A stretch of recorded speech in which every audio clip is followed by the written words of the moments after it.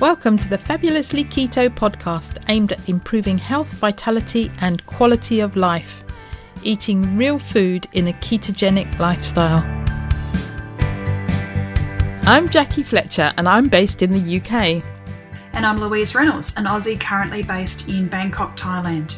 Each week we will be bringing you guests who share their stories and discuss a range of topics which we hope will improve your health and well-being. Many of the guests, like us, came to keto for weight loss and have stayed for their well-being, numerous health benefits, and because they are living their best lives.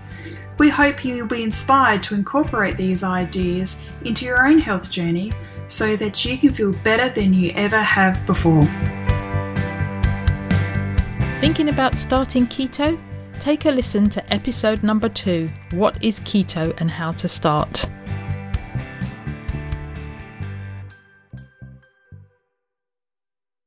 Welcome to episode 144 of the Fabulously Keto podcast.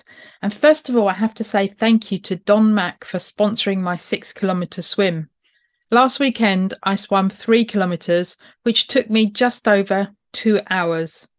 When I actually do the swim, it should be quicker because we're going with the tide down the river. So we should get a push as well. So I'm expecting it to take me about 2.5 hours. Anyway, on to today's interview. Today I'm interviewing Jenny Phillips, who was recommended to me by Katie Caldesi. And I met Jenny at the PHC conference in May. So let me tell you about Jenny. Jenny Phillips is a qualified nutritionist and yoga teacher and part of the team writing 5 diabetes and weight loss cookbooks with Katie Caldesi and Dr. David Unwin. These books really help to change lives as they provide the why, the science plus the delicious recipes. She has worked with food since her own recovery from breast cancer in 2003, 20 years ago, where the appliance of science helped her to optimize her own health through food and lifestyle. So far, she's on the right side of a predicted 50% chance of a reoccurrence, and has reverse aged in the process.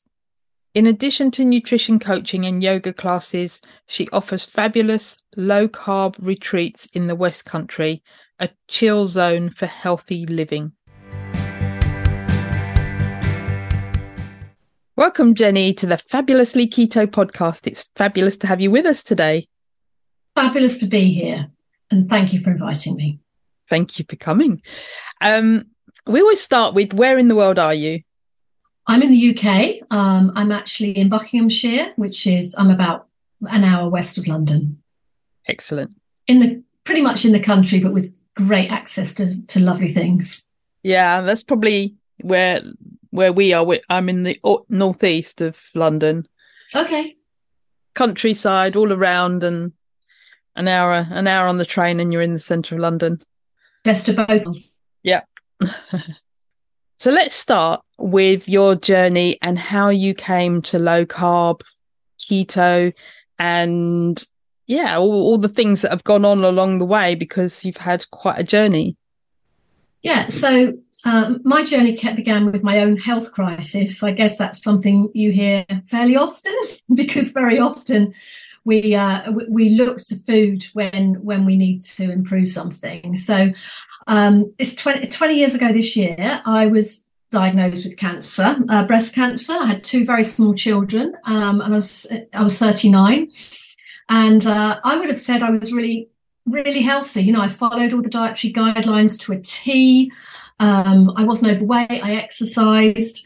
And so it was a bit like a bolt from the blue. And I had successful treatment. I was very lucky in terms of I had quite a difficult diagnosis to begin with, but it kind of got better over time.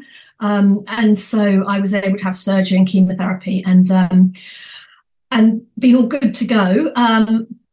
But of course, you then get the risk of recurrence. And because my cancer was really big, like 11 centimetres, wow. And it was grade 4, so really active. Tends to be in younger women. It tends to be really nasty.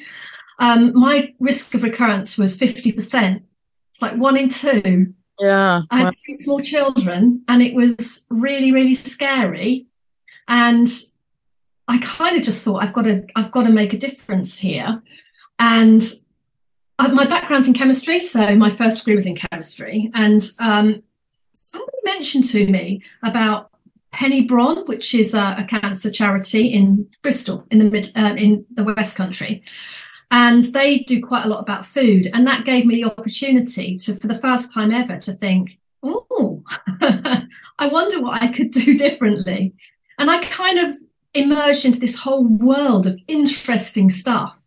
And I was really quite shocked by how much I learned about what you eat massively affects, well, your metabolism and your health outcome. One of the phrases that I remember was that as a nation, we're overfed and undernourished. And I think that's so true, because I was following to a T the guidelines. I was basing my meals on starchy carbs. I was avoiding salt.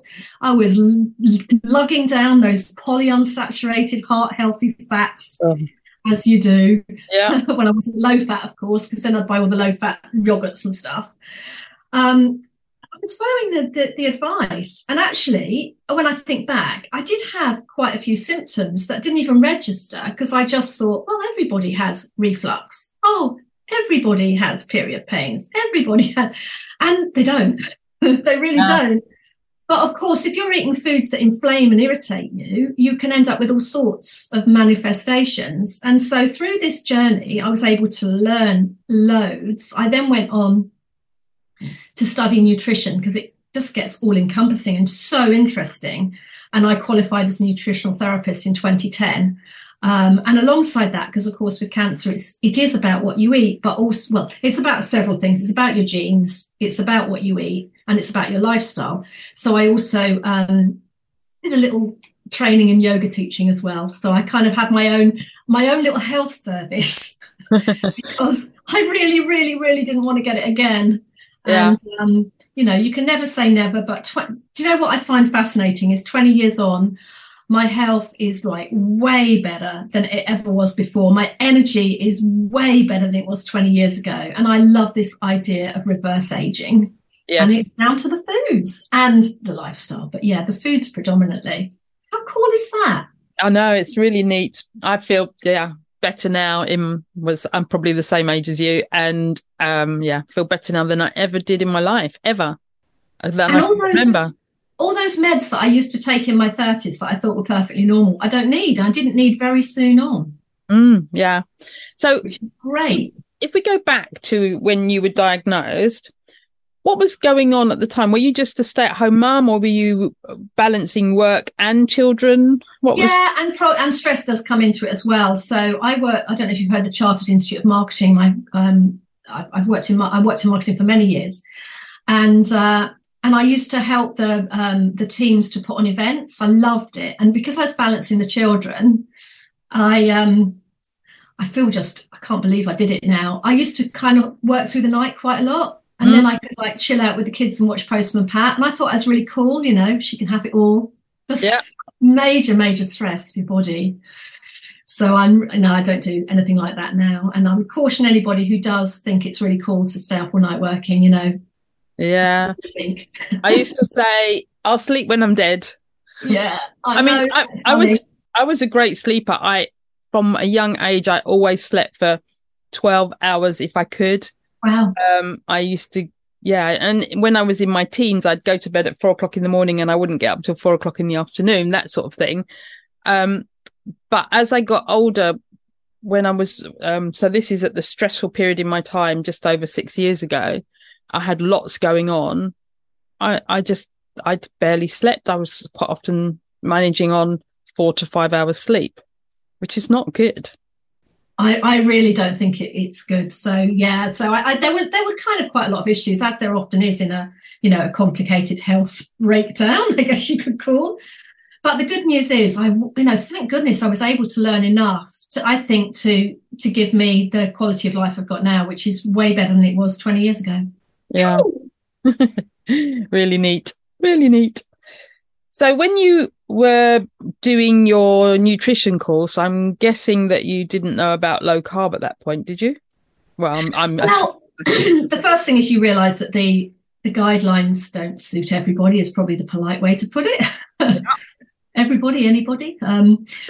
Yeah, I mean, just basing all of our meals, because that meant, I was doing the typical thing, and I see so many food diaries like this now where people really think they're doing the right thing by having, Weetabix for breakfast, sandwiches for lunch, plenty of carbs at tea time, and then all the extra treats. And I had no idea of the sugar load that was putting me on.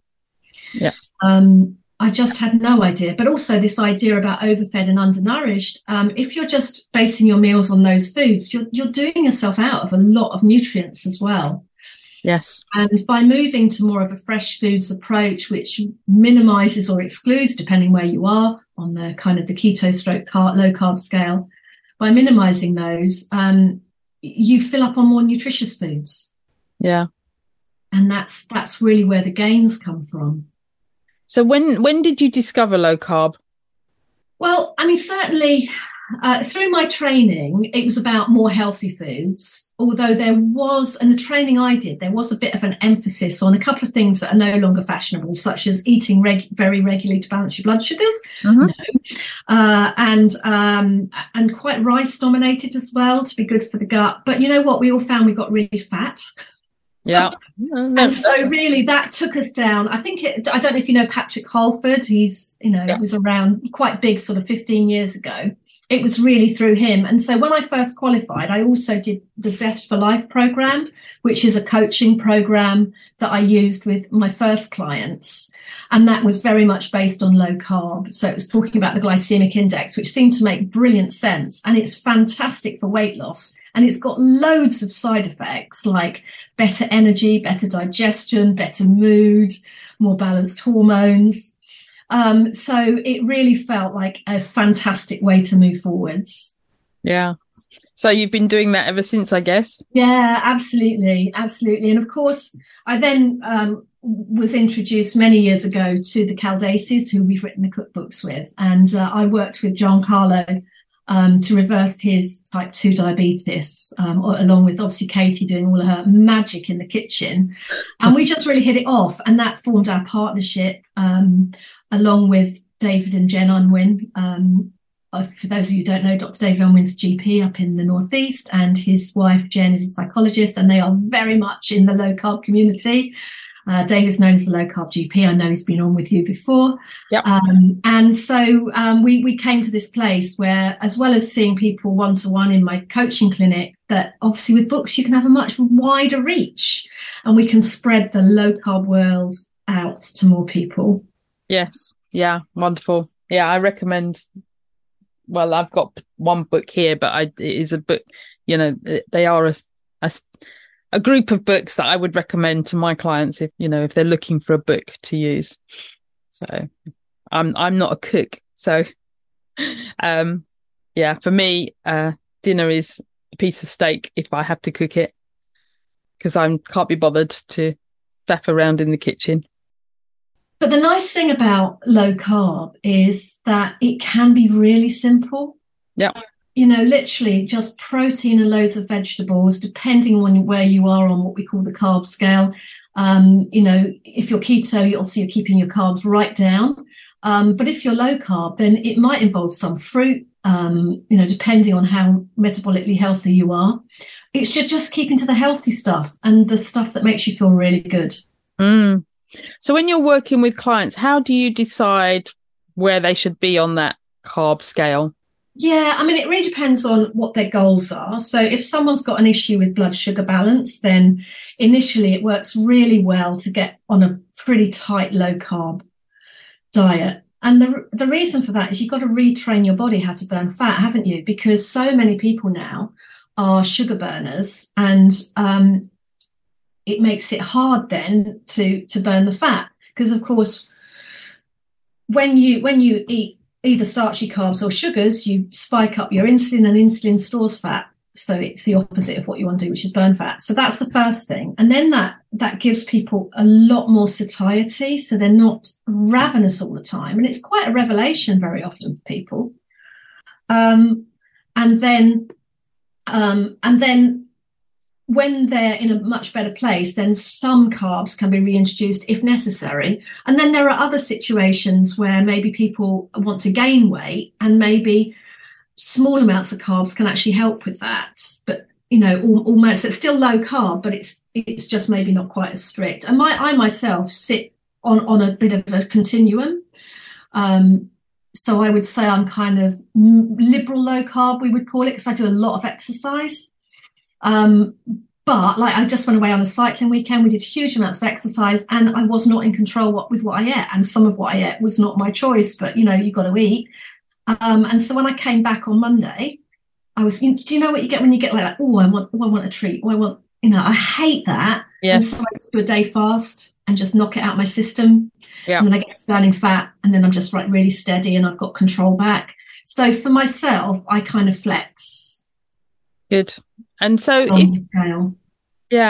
so when you say when you flex, do you do that generally week in and week out? So go from a lower carb end on some days to a higher carb on still low carb but higher days? I mean, my favorite place is middle of the road. Like at the weekends I had some meals that that was, I mean, I won't say what we had, but it wasn't what I would have chosen.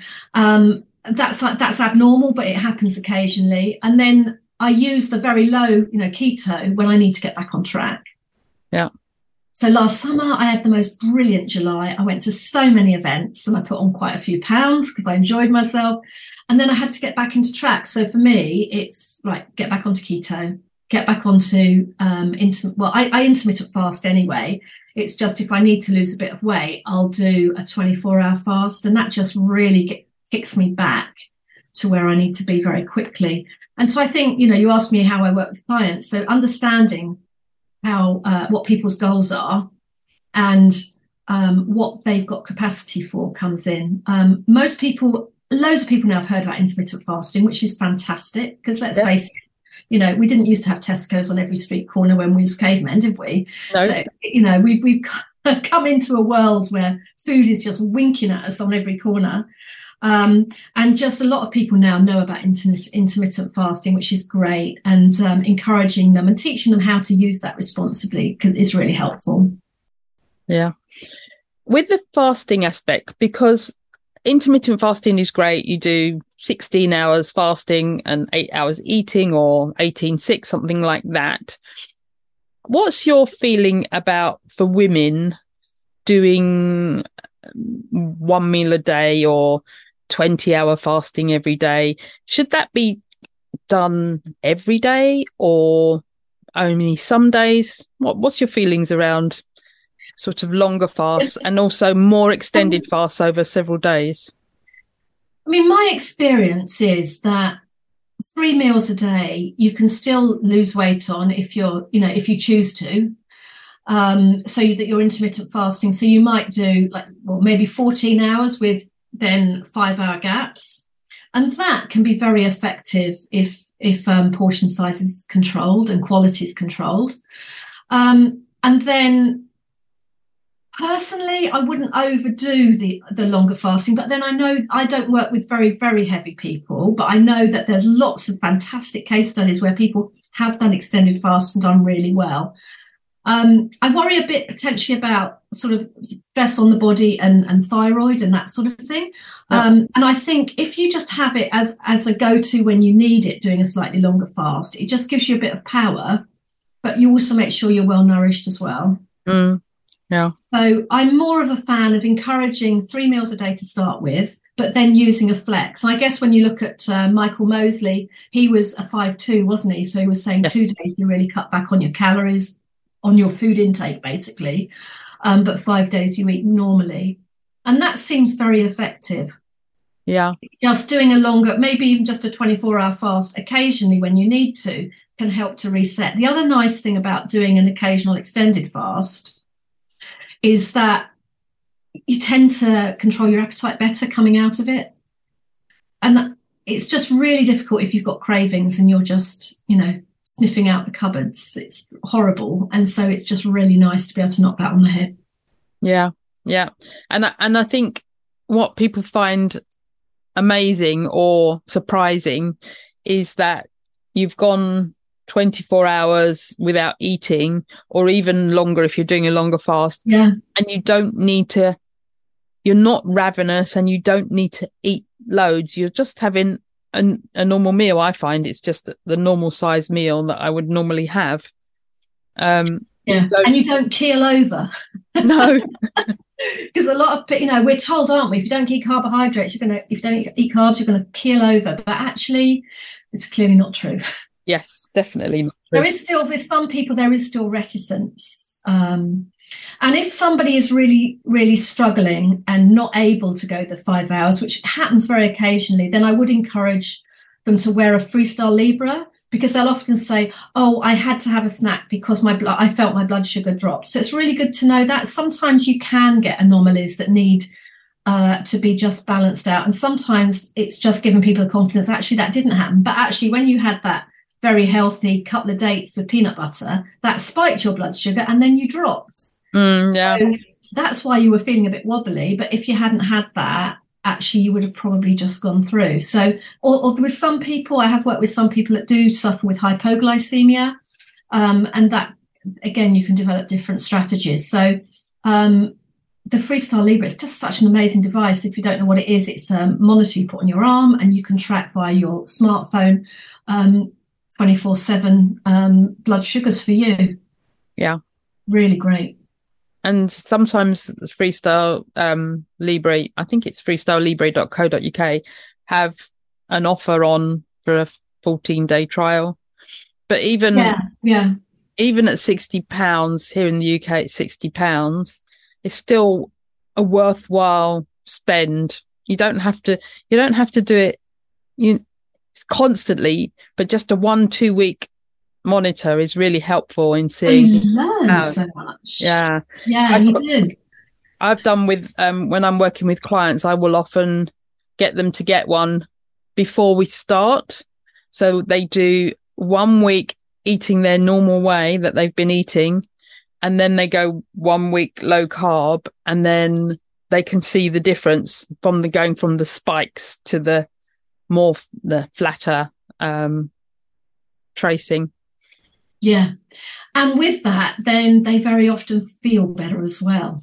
And yes. the logic, and this is why in our cookbooks we always start with the science, we call it, because actually when you get on board with how your body works, well, actually people are really interested in that, how their body works, and then they can see the logic for it. So it becomes a lot easier, doesn't it, to sustain. Yeah.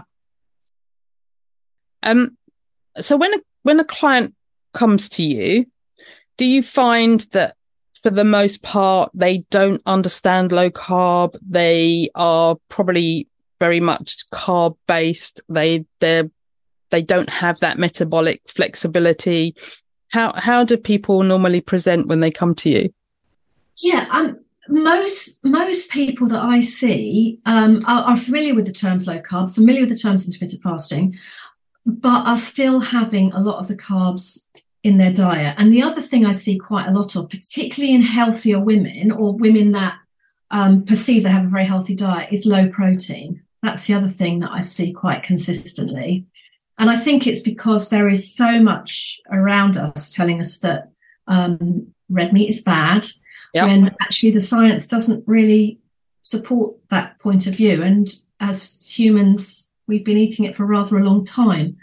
But I do feel that these messages have affected people. And so very often I do talk a lot about protein. Yes. Particularly with women, because they tend to be quite light and can be very, very light. So not even realizing. And so that can be an area to explore as well. Do you find it a challenge to get, and I find it particularly with women, do you find it a challenge to get people to eat more protein? Or well, that's why it's good to explain. And so I talk about the minimum we need is 0.8 grams per kilo. And then actually there's a very good website which you can plug in someone's weight and height, and it calculates using different advisory panels what a protein intake is. And for an average woman, you really need 60 to 80 grams of protein, which is not 60 to 80 grams of chicken, because obviously meat is about 25% protein. And some of the non-animal foods are really quite a lot lower than people expect. So people are quite surprised about that. So I often show a ranking based on fresh weight, because a lot of vegetables have high percentage of water. So dried weight can skew a little bit, but fresh weight's logical. 100 grams of chickens, a large chicken thigh, 100 grams of broccoli, so, a handful, a decent sized portion. So it's got more currency. And then people are quite shocked to see you can get 25 to 30 grams in a piece of meat, but actually in broccoli or spinach, you've got like 2.8 grams per 100. And whilst it makes a contribution, you certainly couldn't live on those foods. So you do need to make sure you're aware of where you're getting your protein from. So, and people are also quite surprised to see that pulses are so much lower in protein than animal products. That doesn't mean to say if someone tolerates carbs and tolerates pulses, it doesn't mean to say they can't include them. But it's nice if you have a mixed diet, because you got the best of both worlds there. So, yeah. But just being aware of getting adequate protein, I think, is a key challenge. And then, of course, once you've established that, and so you frame a meal then with a good amount of protein, whatever you choose that to be, and you team that with lots of vegetables, people are very happy. I tend to work with a more health conscious cohort, maybe if one took the population at large.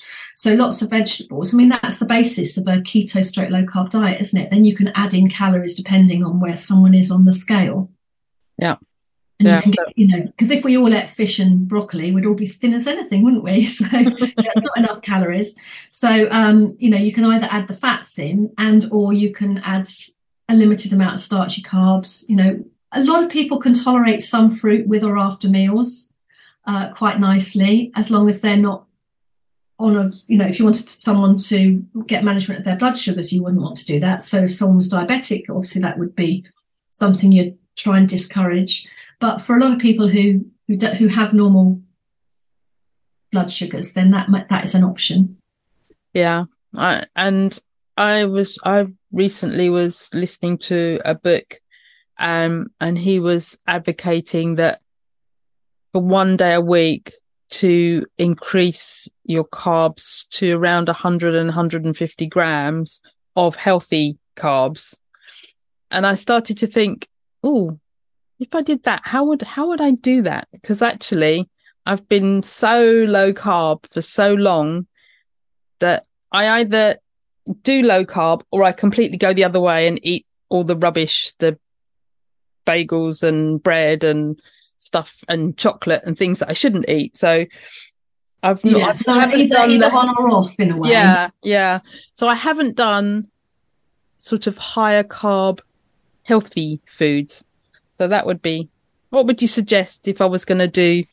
So things that I've sort of put in place more recently is, whereas we were very often very keen on the courgette, which is great, instead of pasta, and I've done that for donkey's years. But more recently, I've started mixing spelt spaghetti with courgette, so like on a half and half, because my glycemic tolerance is really good. I can switch into fat burning really easily. And so somebody with that sort of profile, I think it is an option. And the reason I've started doing that is because I run quite a lot of digestive health tests, so stool tests, and I am often finding that in people who've been low carb for a long period of time, that there is not optimal gut bacteria. And so that's why I've started to increase a little bit more on the fibre side with some people. I still think the sugar side of it trumps, so that's more important if you have diabetes. But if you are the right weight, you're really healthy, then it might be that you can have a bit more flexibility like that. Including maybe a piece of rye bread or a piece of sourdough bread, again, for somebody in that criteria, but never as a sandwich, always as a vehicle to a delicious topping. So you might have guacamole and bacon, one of my favorites, or, so it's not just the carbs, but it's the carbs with good fats and protein. Yeah. If that makes sense. Yes, definitely. So I'd never go back to eating sandwiches unless I'm on a biking trip and I have no choice. Well, I guess maybe sandwiches with lots of butter and cheese and tomatoes, maybe. Yeah, but I personally wouldn't be keen on someone. I mean, if you're out, it is different because a normal sandwich is more portable, isn't it? So you do have to have a bit of flexibility for circumstance. But if you are able, I think just a carrier as a piece of bread with more topping is probably better. Yes, just to get the right mix, because then of course you're having half. A lot of people live on cheese sandwiches, and you've got a little bit of cheese, a little bit of protein, but very little vegetables. Yeah, half a tomato maybe. But compare that to a great big salad you could have, or even like I said with the bread and the topping, scrambled eggs on a slice of bread. So it's about where somebody is in terms of how well they manage blood sugar, what their goals are, what their activity is, do they need to lose weight, and just helping them to arrive in places, and also not being too fixed on sticking in the same place, because sometimes you might want to flex things and do things a little bit differently depending on how well they're getting on. But I think very low carb or keto is very useful to get back control of what you're eating. So if you are struggling with cravings, it can be really, really helpful. And obviously, if you're managing a situation like type 2 diabetes or even type 1 diabetes, which is a completely different presentation, but you can still manage a condition like type 1 diabetes well with a low carb approach, provided, of course, that you're doing it mindfully. And Dr. Ian Lake, a GP, I think he's in the West Country, is a type 1 diabetic himself. And he's really shown, I mean, I remember talking to him when he was doing, I think it was a unsupported run from Land's End to John O'Groats or something like that, keto. Yeah, they did. Then he's changed his life from changing his diet. And it's amazing that somebody can power themselves on fat like that if they need to. Yeah, I think they did 100 miles over 5 days fasted. This was with the Steve Bennett, so they did that as well. It's incredible. I have a newspaper article of that, and I often show that to people as well, because of this idea, if I don't eat carbs I'm going to collapse. It's like, no, you've got two fuels. You're like a hybrid car. Yeah, that's exactly the metaphor that I use. What about, do you work with menopausal women or even postmenopausal women? Is there something different that they should be doing? What I'm thinking of is we quite often get questions in the Facebook group around, so people have been low carb or keto for a while, so they've been doing it, they've lost a lot of weight, but they are in that menopausal stage, or like myself, postmenopausal. Should they be changing anything up? Well, I mean, there's always the opportunity to revisit how low carb you are. But one of the big issues when people aren't on these low carb and keto diets is that they're swinging their blood sugar around, and then that impacts their cortisol. Their cortisol impacts their hormonal status. And also, if you're not eating really nutritious food, you can be quite depleted in some really essential nutrients that help you manage your hormones. So, for instance, B12 and folate, really essential for detoxifying your estrogens and things like that. So, on a more nutritious diet, often things do come back into balance. I mean, if somebody was on a really good diet and had met their health goals but still had hormonal issues, then there are some really good tests around just to drill down into what might be going on. There's one called the Dutch test. It's a urine test, and it shows you the levels of the different hormones and the pathways for excreting those. So that could be, then you can use supplements quite intelligently for that particular person. But very often, just with getting on a really healthy diet, as we know in the low carb world, good quality protein, loads of vegetables, making up the calories either with some healthy carbs or additional fats, not being low fat, obviously, then a lot of these issues do resolve. So that's one of the big areas that I see a lot of benefits from, is hormonal balance. Yeah.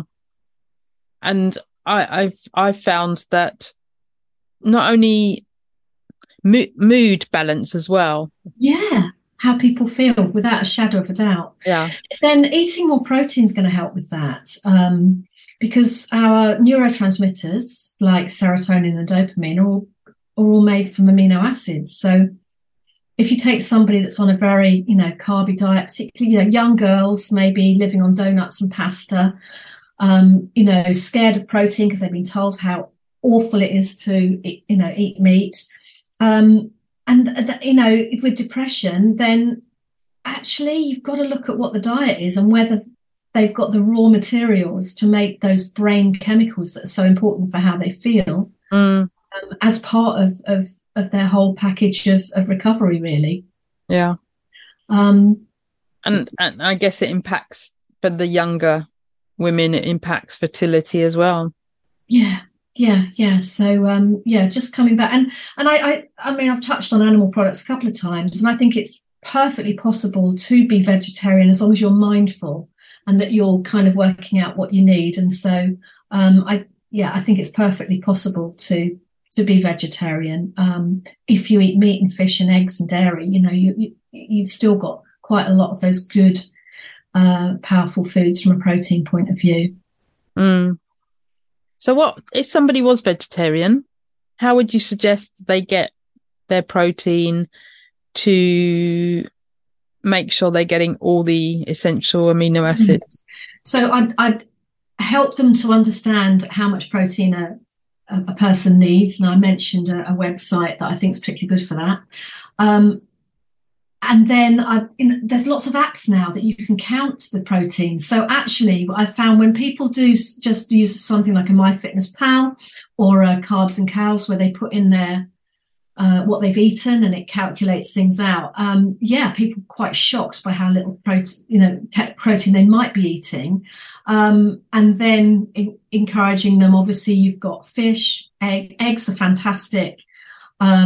Dairy products, pulses, and within that combination, being able to make sure they get what they need. And sometimes it might be relevant for someone to have a protein shake as well if they are running light. It's better to meet your protein goals than not. So there's all different ways of doing it. Yeah, I do think it is quite challenging if somebody's excluding all animal products, though. So I think it's challenging. Definitely, I agree. I even think I've said this before. I often worry about people that even if they're vegetarian and they're eating some cheese and dairy, that are they getting enough of the right amino acids? And I know that Chronometer, when you put it into Chronometer, it actually lists out the 9 essential amino acids, so you can make sure that you're hitting those goals. So I quite like that as a food tracker. If somebody's so that's another way of doing it. I mentioned a couple of the other trackers, but there's that one as well. Of course, that gives you even more detail. Yeah. So there's lots of good resources, and I find that people are quite interested about food. Well, the people that bother to go see nutritionists tend to be quite interested about food. I guess that may not apply for the whole population. They are a self-selected group, but the results speak for themselves, don't they? So this is the wonderful thing. Yeah. I was talking to someone today and she said, "Oh, I couldn't give up bread." And I was thinking, yeah, you could, because I was that person who couldn't give up bread. And I thought, how can you live without bread? But you do.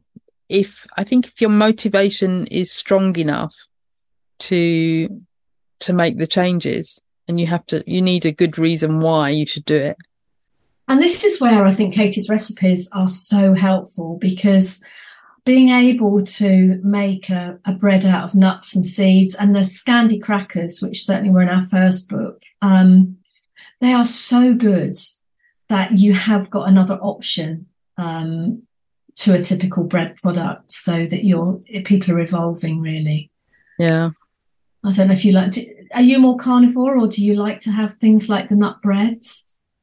I would like to have the things like the nut breads, and I have a cracker recipe that I sometimes use, but I find that then that's what I want to eat. And it's a bit like you saying, don't just have sandwiches, but I would then just have sandwiches. Or making a low carb bread, I would just have sandwiches. So I tend to, for the most part, not have them. So I would say I'm definitely not carnivore, but I don't have huge amounts of vegetables. So I'll have a small amount of, usually 2 veg at night. So last night, for example, was some broccoli and a few French beans. Oh, so did I. But I don't have, when I started, I used to have piles of vegetables. But now I really do try and focus more on the protein and making sure that I'm getting enough protein in a day. And there are odd days where I'm probably not having enough protein, but for the most part, I'm probably hitting 100 grams of protein a day, I would say. Yeah, I mean, that's great. That's a really good intake. And you sort of talk about different meals, and it just reminds me of a meal I had last night. So I also had broccoli and green beans. I had some chicken thighs with the skin on, and I had some leftover lemon dressing. And just adding dressings to things, I find really helps with making them taste delicious, and also just feeling more satisfying. Yeah. So yeah, I'm a big fan of dressings. And again, Katie has some brilliant dressings. She's got one book that's not in the low carb section stable, but there's a salads book that she brought out actually before she started on low carb. When she was working with Giancarlo and in terms of his diabetes, she was writing this book, and that's got some fabulous dressings, but some Asian-y types and satay and things like that. So I personally do think dressings make a huge difference to things. I'm a bit of a butter fiend. I probably have too much butter on my veg. It just adds a lovely flavour with a grind of salt, doesn't it? Yeah, absolutely. Yeah. Good old-fashioned food. Yes. And it's so simple and quick. My husband used to spend a lot longer in the kitchen when he was cooking potatoes. We'd have potatoes with every meal, or rice before 6 years ago. But now that he's not cooking potatoes, he gets up about 1/4 of an hour before dinner and just goes in the kitchen, and 9 times out of 10 we've got dinner on the table in 15 minutes.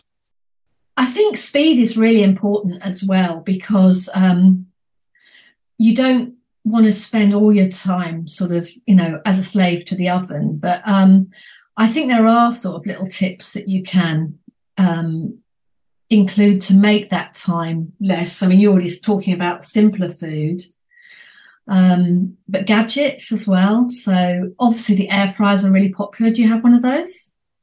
I have. My sister gave me her old one, but this is maybe 20 years old. Wow, I didn't know they had them then. Yeah, well, I'm thinking it's probably 20 years old. It was the real original. Okay. My sister's an early adopter, so anything new that comes out, she's got it. So I'm thinking it's very old, and it's the original Tefal. Wow. But I'm not 100% on how I should be using it. So quite often it doesn't get used. Yeah, I mean, it's just a very small vortex oven. So it's like very small and powerful. And it depends on how many people there are. I cook for myself and my husband now in the evenings. It's perfect for that. So rather than heating up the whole oven very quickly, I can get this air fryer going. So the chicken thighs I did yesterday, did those in that. Sometimes I do roasted vegetables. And I do think gadgets help. Just to make life in the kitchen a bit easier, really. So what air fryer do you have? I've got a Phillips one. My husband did watch one of these comparison programs and told me that it was far too expensive. But, there are such a lot on the market now, but I'm very happy with the one I've got, and it's a perfect size for us. Yeah, there's so many, and it becomes a bit overwhelming and baffling to choose one, I think. Yeah. Yeah. So Jenny, you've done the nutrition and you've done the yoga. How does that all now intertwine in what you're offering people? Well, one thing that I've been doing for many years now is offering retreats, and for many years I ran them in Spain, but obviously with all the hiccups over the last few years, this year I started in the UK. And my point of difference, so I run yoga retreats, but I run them on a self-catering basis. So they're low carb, as you would expect. And the idea is that I do all the planning of the menu, which takes on board people's preferences. Of course, there are always lots of little tweaks. I organise all the delivery of the food. Obviously, with food delivery is so cool these days, isn't it? You know, you can just pre-plan everything, and then we all together make the food. And people are quite shocked at how easy it is when a lot of the planning's already done. And it really focuses on the fun bit of cooking. So I'm a bit like a HelloFresh delivery. I'll say, right, who wants to make the mackerel pate? And here's the box of your ingredients and here's the recipe. And I'm also good on gadgets. So I take my food processor and, you know, all these sorts of things. We have the music on. And it's just such a lovely feeling. So this whole idea of promoting cooking being a hobby and not a job, I know when you're working, I know it's really tough. And I think there are other things we can talk about on that front. But if you can get some enjoyment and involve other people, it can be really a great way to break out of that, oh, what are we having for dinner, which is a quandary I know a lot of people get in. So I love the way the yoga with all the sort of healthy living and the exercise comes together with the food on these retreats. And we cook up the most fantastic stuff. And people are also quite shocked by they seem to eat so much really good food and they don't put on weight. So that's a bit of a revelation to people as well. Yeah. And I would imagine that going on a yoga retreat and being able to eat meat or even just being offered meat would be something unusual, because you would expect to get some quinoa or something. Yeah, I am quite different in the yoga world from that point of view. You're absolutely right. And like I said, I can cope with vegetarians in terms of their personal choices, but there will always be a meat option as well. Evening is 3 courses. But simple. So one of the beautiful recipes that Katie had in our first book is raspberry and mascarpone as an instant ice cream. Wow. You literally get a bag of frozen fruit, could be raspberries, could be something different, some mascarpone cheese, put it in a blender. I actually, she says add vanilla, but I actually add a little bit of like raspberry cordial, just a little bit. And you just basically blend it and you've got instant ice cream. And if you're a sort of person that really likes the mainstream ice creams, I would encourage you to read the ingredients, and you might be surprised because cream doesn't feature very often in some of these things. So it's so much healthier. But what people love, it's like instant and really easy and delicious. Yeah. So things like that. I love sharing, recipes with people, and combining it with the yoga as well is like my idea of heaven, really. Oh, and we also get out for a walk and that sort of stuff, but it makes it into a really nice, just a really nice weekend full of healthy living. And we have 2 places in the Cotswolds. Well, one in the Cotswolds, one in Wales, and just stunning. I was going to ask you, do you go back to the same place? Yeah, I've got a really good relationship with the person in the Cotswolds, and we're doing more and more there. But it's fantastic. I mean, I only take it up to 15 people, but the dining area seats 22, so you've got plenty of space. It's got the most fabulous kitchen opening up onto the dining area, and it is such a stunning building. It's a converted dairy farm. And it could be on Grand Designs. It's really fabulous. And so you've got a beautiful location. You've got yoga, which is so good for your soul and for getting good exercise. And then you've got this fabulous food, low carb food. It sounds fabulous. So if somebody wanted to come, would they have to have done yoga before, or could it be for a newbie?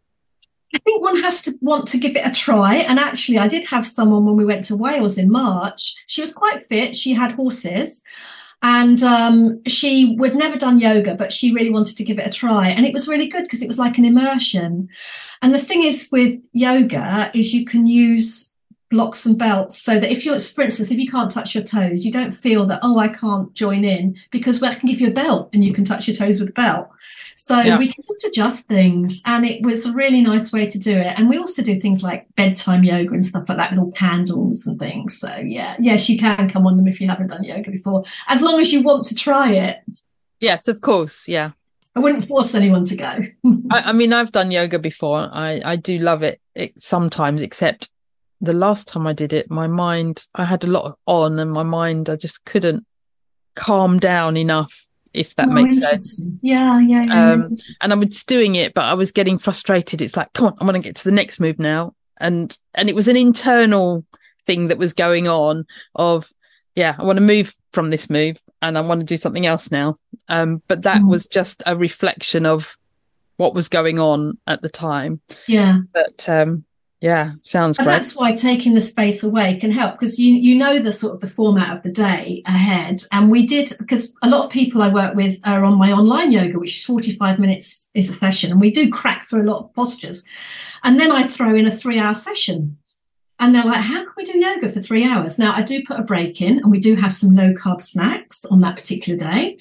But you do an hour and a half, then take a break, and then do an hour. And it was people could really get into the moment of it. They knew how long it was going to be. They almost mentally agreed to that. And they weren't distracted in the way that you can be if you're trying to crack on with other things. They're in this beautiful environment. Yeah, sounds like and it really is stunning. Just take a look at my website. There's a little video on, like an assortment of photos on there. So do have a look. Fabulous. So, Jenny, is there anything that we haven't mentioned already that you wanted to mention today? So although we've talked about the joys of spending time in the kitchen, I'm well aware that that is a luxury not everyone has. And if you're juggling a busy family with a busy job, it's a lot more stressful than that. So I thought maybe we could talk about how to take the pressure off a little bit.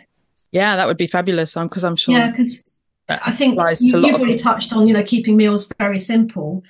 And I'm a real big fan of recycling food so that you cook more than you need. And of course, you can batch cook. And that's something Katie in some of the more recent books is really big on, is encouraging people to cook more portions.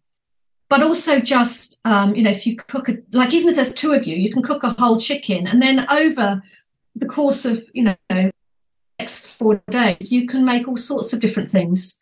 And just take some of the pressure out, because we are really encouraging people where possible to cook from scratch and just keeping it simple. When it comes to vegetables, steaming vegetables means that you can put different types in one pan and cook them all up, and they seem to do very well together.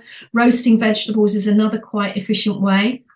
Another gadget that I'd like to give a mention is the slow cooker. Oh, yeah. Once a week, we often have, my husband and I have duck legs, and rather than putting them in the oven for a couple of hours, I just put them in the slow cooker for about 4 hours, and then you don't even have to think about them. Put them in at lunchtime. By the time you come to tea time, it's all this beautiful meat ready to go. So I think just things like that and thinking ahead can really help you. So recycling, purging food. Even the lemon dressing I mentioned had with my chicken yesterday, I'd had 2 days previously with something else, and I had some left over. I just put it in the fridge and I thought, it'll come in useful in the next day or 2, and it did. So be brave enough to put things aside that you can reuse. Yeah. And then use gadgets to keep things easy. Obviously, freezers are such a boon, aren't they, that you can bring things out. And the other thing, I think, is to sort of mention in advance what you're going to make. So I have this phrase, like, think about tomorrow today, because nobody likes to get to 5 o'clock and think, what are we having for tea? It puts so much stress on you. Whereas if you think ahead a day, you can defrost something from the freezer, you can stop at the supermarket and pick something up en route, and it just makes it easier. And sometimes prepping ahead of time can be really useful. A lot of people now working from home. Well, you might want to think about making a packed lunch the night before, sticking it in the fridge, and then when you have got a break between whatever you're doing at lunchtime, rather than going through that, what shall I have for lunch? You just go to the fridge and it's like someone made it for you. Yeah. And you've got like a really nice salad. I talk about a power salad, which is protein, some sort of leaf like lettuce or spinach, whatever extra vegetables you want, peppers, radishes, avocado, cucumber. So you've got a nice mix of salad, possibly add a little bit of fruit in if you can cope with that sugar, and nuts and seeds to give it a bit of a crunch with the dressing. And that can sit in the fridge. You could do a couple in a row and leave it And it feels, if you take your break for lunch, you go to the fridge, oh, hello, there's a nice salad. It feels so much nicer than that stress of, oh, what am I going to do? Yeah. So think ahead.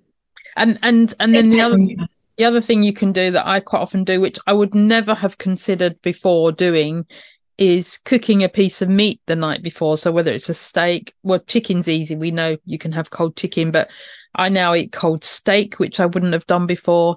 And some steak on a salad. Gorgeous. Or you slice it up.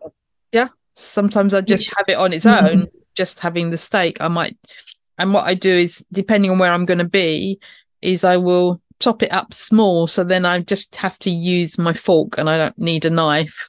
So you can start to think differently. That's a really good point about chopping salad bits up small. It makes it so much more palatable. I completely agree with you. Yeah. So and it's just thinking about the prep. Yeah, just something ahead.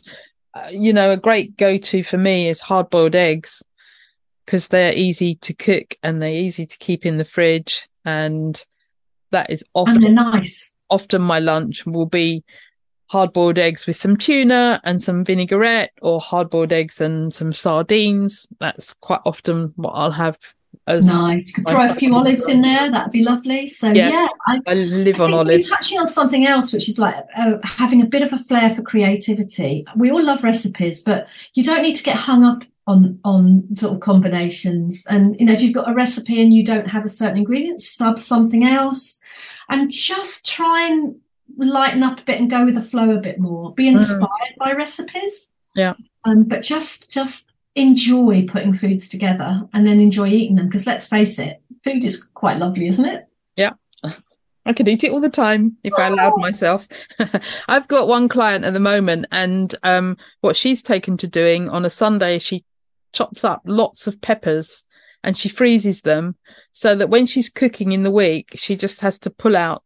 They're already cut up, and she just pulls them out and puts them in her meals, and she doesn't need to cutting them and preparing them, because they're already done. Yeah, you're taking the harder bit out. And interestingly, red peppers are one of the best sources of vitamin C, which of course we need for a strong immune system. So there's actually as much vitamin C in one red pepper as there is in a kilo of oranges. Yeah. So that's a smart move for your client there. Absolutely. Anything else before we finish? Before we come... Do you want to touch on eating out? Yeah, we can touch on eating out. I'm happy. Yeah, let's go. Yeah. So obviously when people come onto a diet plan, they're often concerned about, how it's going to translate to eating out. And the feedback that I get is that low carb is so much easier than some of the other diet plans in terms of as long as you go into decent restaurants, being able to get what you want. Because really we are talking about protein, vegetables or salad, and hold the chips, and being confident enough to ask for substitutions. So I'd rather not have the potatoes. Could I have some extra broccoli, or could I have a side salad? A little tip, because sometimes the puddings are like real sugary, aren't they? And I just don't enjoy them. Sticky toffee pudding just isn't my thing. A coffee with some cream in it, and I feel like I've had a treat. And of course, it's not going to rocket my blood sugar around. Yeah. So that can be quite handy as well. Sometimes people have a couple of starters rather than a starter and a main as a way of getting what they want. But just being confident to build food together, and being happy to ask for a slight variation if you wanted to, I think means that this is a really, really easy way to eat out in most cases. I guess if you went to a pizza restaurant, it would be a bit tough. I went to one, Christmas it was actually. Somebody had dropped out, they asked me if I wanted to come. I just said yes. I hadn't looked at the menu, and when I got there, there was absolutely nothing that I could eat. Gosh, so that's very unusual. What did you do? Well, I found a chicken dish, and I don't like eating chicken in a restaurant. It's never been my choice of food. And I asked for it. And when it came up, it was full of pasta. And I said, that did not say that it comes with pasta. So in the end, I just went for a pizza, because if you're going to eat something with carbs, then make it worthwhile. Yeah. So, yeah, that was a bit off plan, but there was absolutely, well, and there may be a Caesar salad, but for me, Yeah. a salad in the evening is not a meal. Yeah. So Yeah. Tricky. we've done a lot of walking during the day. So yeah. Yeah. I was invited to join friends for pizza one night, and I found that a bit of a challenge, but it actually worked out fine because I took some bits to share as a little gift. So I took some mackerel pate and some Scandi crackers and some olives, so I could like load up on that. And then I just ate the topping. yeah, I've done that in the past as well. Yeah, and it was absolutely fine. It meant I was able to join in, and that wouldn't be a normal course of events, but it actually worked fine. And it meant I didn't miss out on seeing my friends. Yeah. So excellent. Yeah, but generally, most restaurants you can get protein and veg, but you're right. There is just very few occasions where it's more challenging. And I'm finding that now, as we progress in time, it is becoming more challenging because everywhere is now so plant-based. Yes, with everything that it's becoming more of a challenge to find food. It can be. You really do have to check the menus out before you go. Yeah. That is a good point. I think checking the menus is a really good thing to do. And of course, they mostly are online now. Just in terms of Katie's restaurants, she's got the Caldacey restaurant, her and Giancarlo. They've got one in London and one in Berkshire. And they do offer low carb versions. And they also do wonderful things like calves liver. A lot of Italian restaurants will do calves liver. Yes. Theirs is particularly spectacular. So if you do find yourselves in Marylebone, do check that out if you're a fan of low carb. It's a lovely place to go. Yeah. That's Caldacey's in Marylebone. Yeah. So how can people find you online? How can they connect with you? I have a website called Inspired Nutrition. That's www.inspirednutrition.co.uk. And you'll find my contact details there. So I work with people one-to-one. Zoom has proved to be incredibly fantastic for nutrition. Who would have known? So I do have work with a lot of clients, and it might be losing weight, or it might be working with a complex disease, or it might just be wanting to future-proof your diet. And then, of course, the retreats are on there as well. They've got a section. So do have a look if you might be interested. And any social media? Are you on social media? I have a group called Nourishing News. But I'm not very active on other forms of social media. Or rather, I am on Twitter, but I'm a bit more political, so it wouldn't be much fun for anyone looking for low carb. Okay, cool. So let's finish off with your 3 top tips. So my 3 top tips: make your kitchen somewhere where you want to be, because then it's going to feel less job-like. So if you like listening to podcasts, have an iPad or a radio. A lot of people with having TVs, just make it to be something you want. You might want to play music. Just make it a lovely place to be that you want to spend time in, and that's going to really help you. That's my first tip. Yeah, I like that one. We haven't had that one before. Ah, good. The second one is to recycle your meals. So we touched on this as well. So be generous with what you cook. Just put it in the fridge and just bring it out in other ways, and be creative in terms of how you put things together, because that's going to take a lot of pressure off. Yep. And then the third one is to think about tomorrow today. Yeah. Because you make it really hard if you leave it to the last minute. You don't give yourself much scope. And you can just make things work a lot better if you just keep an eye on what you've got coming up. Take things out the freezer, pick up things en route, and just enjoy what you're making, really. Yeah. And just enjoy your food, because it nourishes you and it creates your healthiest version of you. And we know that from the people we work with, don't we? And the amazing way people can change and feel better. Yeah, absolutely. And that thinking about tomorrow today is great, because if you leave it to the last minute, you're more likely to make unsupportive choices and choose something that maybe, doesn't support your goals or what you're trying to achieve. Then than if you've thought about it and you make sure that you've got that food on hand, even if you don't know exactly what you're going to do with it. So yeah, at least you've got the raw ingredients, so you've got a half chance rather than grabbing a pizza from the freezer or something like that and then not feeling your best. Yeah, not feeling your best, and sometimes you feel a bit guilty. Oh, I shouldn't have had that, which is not, you don't need to beat yourself up about it, but you sometimes put that on yourself, don't you? I didn't make the best choice I could have done. Definitely. So Jenny, thank you for joining us today. It's an absolute pleasure. It's lovely to meet you, and good luck with your podcasts. Thank you. All the very best. It's been lovely talking to you. Thank you. Sometimes we have to have a massive health crisis before we're willing to take action.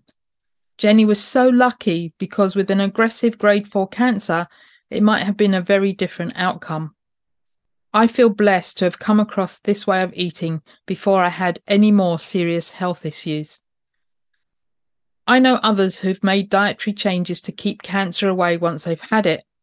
Not necessarily low carb or keto, but I think the key thing is a return to real food, elimination of ultra-processed foods, and making lifestyle changes with regard to stress, sleep, and exercise.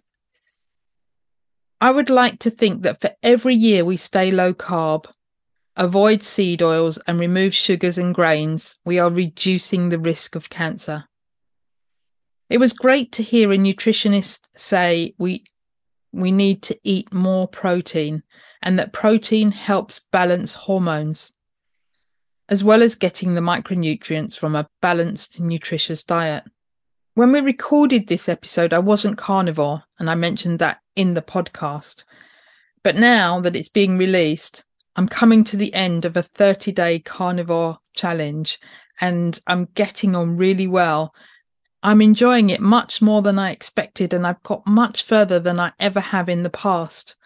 Anyway, if you want any of the show notes, any of the links, go to fabulouslyketo.com/podcast/144.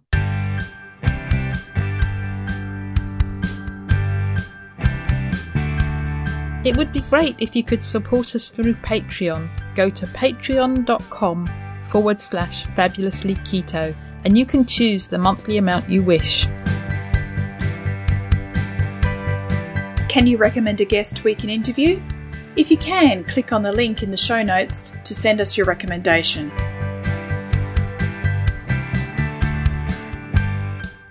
Would you like to join our Facebook group? Search for Fabulously Keto on Facebook. Our Facebook page is called Fabulously Keto and you can follow us there. Or you can follow us on Twitter. Our handle is Fabulously Keto. Or follow us on Instagram, Fabulously Keto1. Did you enjoy the show? Let us know you listened by tagging us in your Insta story or Instagram post using the handle Fabulously Keto1 and the hashtag TFKP. All the links are on the website and in the show notes. If you haven't subscribed to the podcast, click the subscribe button. Reviews help us to be found and reach new listeners. Please leave a review of our show on your preferred podcast listening platform. We appreciate you taking the time and read them all. Disclaimer. The information in this podcast is for informational and educational purposes only. Nothing in this podcast can be taken as advice. Whether our guests are doctors, healthcare professionals or not, they're only sharing their own opinions and stories, and this does not constitute a doctor-patient relationship. It's always best to seek professional medical advice should you wish to make any changes to your current medication or treatments. Also speak to your own doctor if you have any concerns about your health or you wish to make lifestyle changes, especially if you're taking medication.